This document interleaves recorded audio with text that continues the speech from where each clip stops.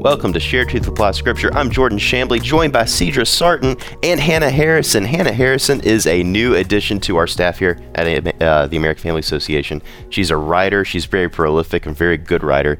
If you want to see any of her articles on Engage, just go to engagemagazine.net, and there they are. Thank you for being... Click the authors tab, find Hannah Harrison. Yeah. Well, thank you for being here today, Hannah. Thank you for having me. I'm super excited. Yeah, we are too. The subject we're talking about today is more of a heavy subject. And I just want to say real quick, if you have maybe younger kids who don't need to hear about certain things, maybe they have sensitive ears, just either... turn off the radio and listen to our podcast later on, or send them to another room. Just be mindful of that. We podcast everything, so you can always listen to it. Yeah, the subject we're going to talk about today is sexual abuse in the context of the church. And when we started talking about this subject just off the air, I just kind of thought, this is such an unfortunate thing, that the fact that this is an issue to talk about. But the reality is that there are people in the church, and you can't guarantee that everyone in your local church is walking with the Lord and has a healthy lifestyle at all. Or, I mean, even Christians themselves can sometimes overstep the line, maybe not to the point of sexual abuse, right? But can act in ways that are uncomfortable and not Christ-like at all. So that's what we're talking about today. And Hannah, you're the one who brought us this subject. This is something that you're very passionate about. Yes. So why don't you just introduce the subject to us a little bit, maybe set it up for us. Okay. So recently I went to the sexual, there was an ERLC event that happened in Birmingham, part of the Southern Baptist Convention. And they discussed this topic with a panel of J.D. Greear and a couple of others. But the statistics and what's happening in the church and how the church is combating this is kind of the issue, I think. Obviously, yes, this is a sin issue. This is something that's happening, but how our pastors handle us and handle the situation is what's important, not only for the safety of the church, but also for the safety of the children and the victims that come forth from this. But one thing that I found was that the church has about 260 annual reports of abuse within the church, which is a shocking number, and that's reported. Now, a lot of children, aren't going to bring this up to their parents, and that doesn't show up on our records, but the effects of it and what's happening is still very real. Yeah, and that's it's such a sad reality too, though.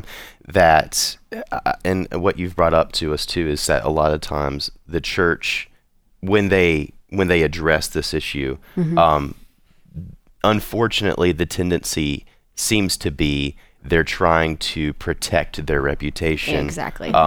Protect, maybe sweep it under the rug, kind of, or play it off as if it's not a big deal. It's almost, in my opinion, a very prideful, arrogance type thing, like, we want the numbers. Yeah. And if this comes out, then the odds are, it's not.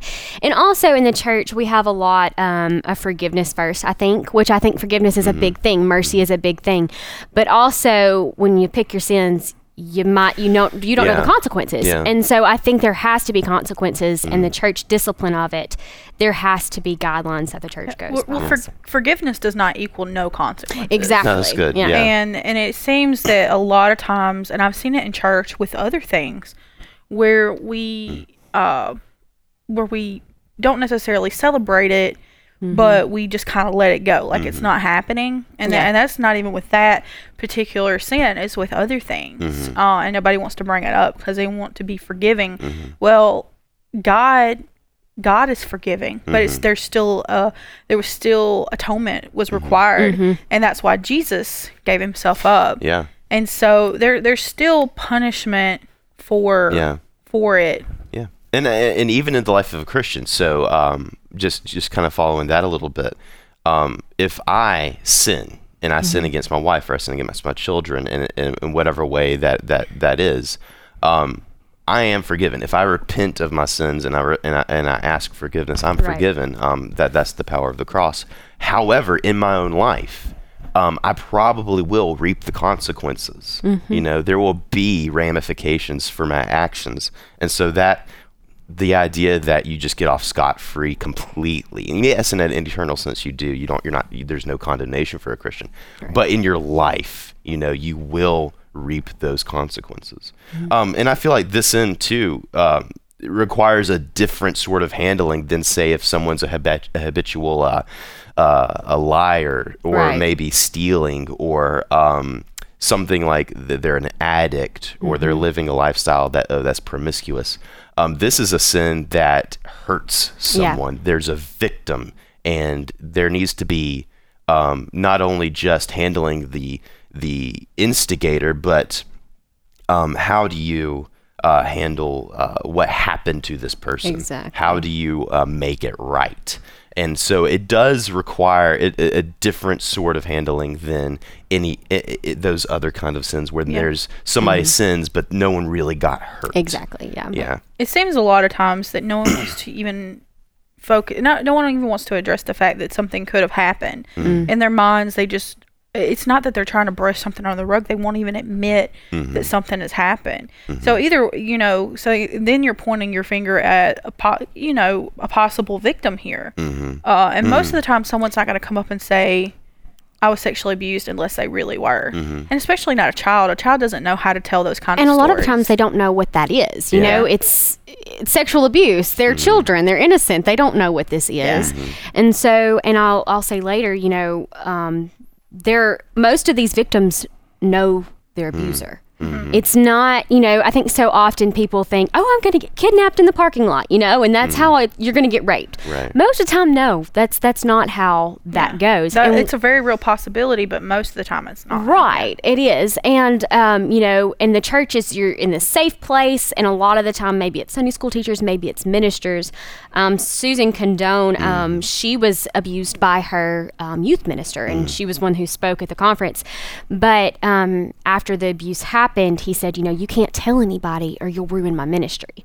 And so they're not only abused, but they're threatened, or their family is threatened. And it's something that they can't process, that I couldn't process as a 22-year-old, Yeah. And so when you're using this kind of language towards these children, these babies, they're not going to know. And when they come forth, if they come forth, it's very important that we have ministers, or we have teams, or we have counselors prepared, because so often in a rape case or an abuse case, they come forward and the first question is, well, what did you do?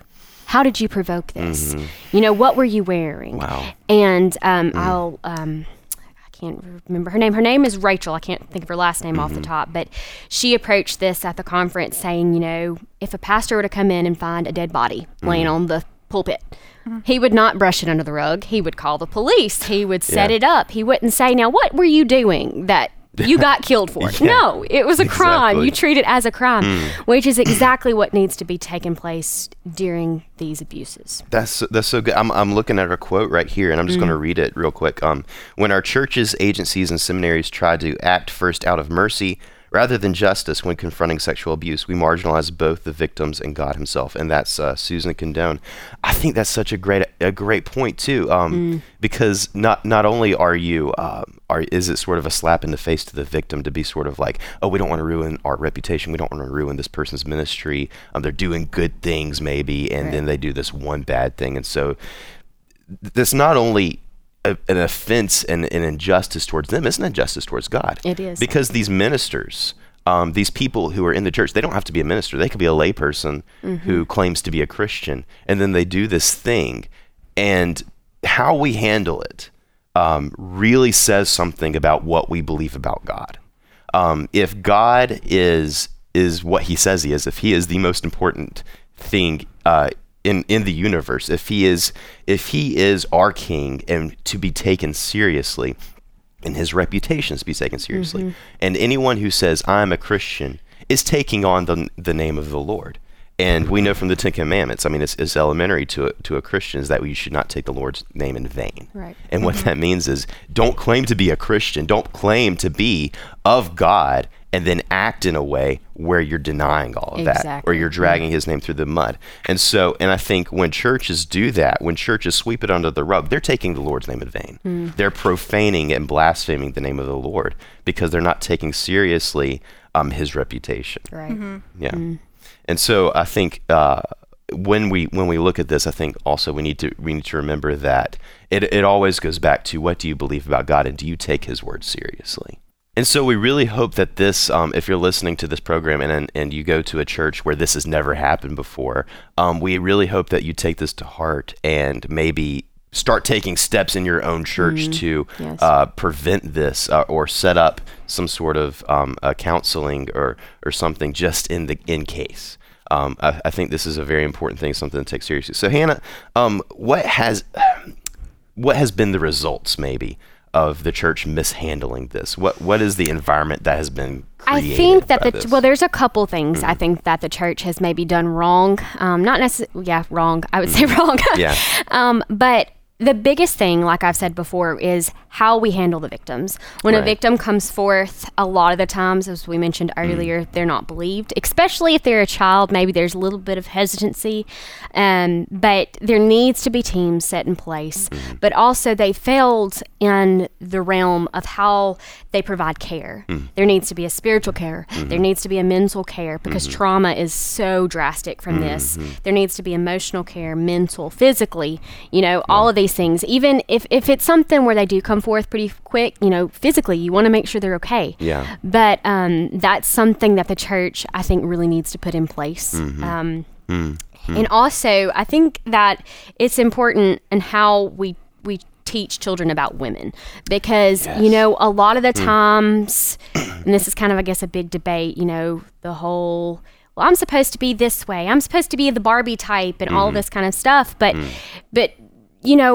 we need to teach men how to value women. And that's so important, and something that we lack, especially in our culture now. And I know a lot of women maybe aren't respectful of that. Even if a man does treat them properly, they're like, no, I'm independent.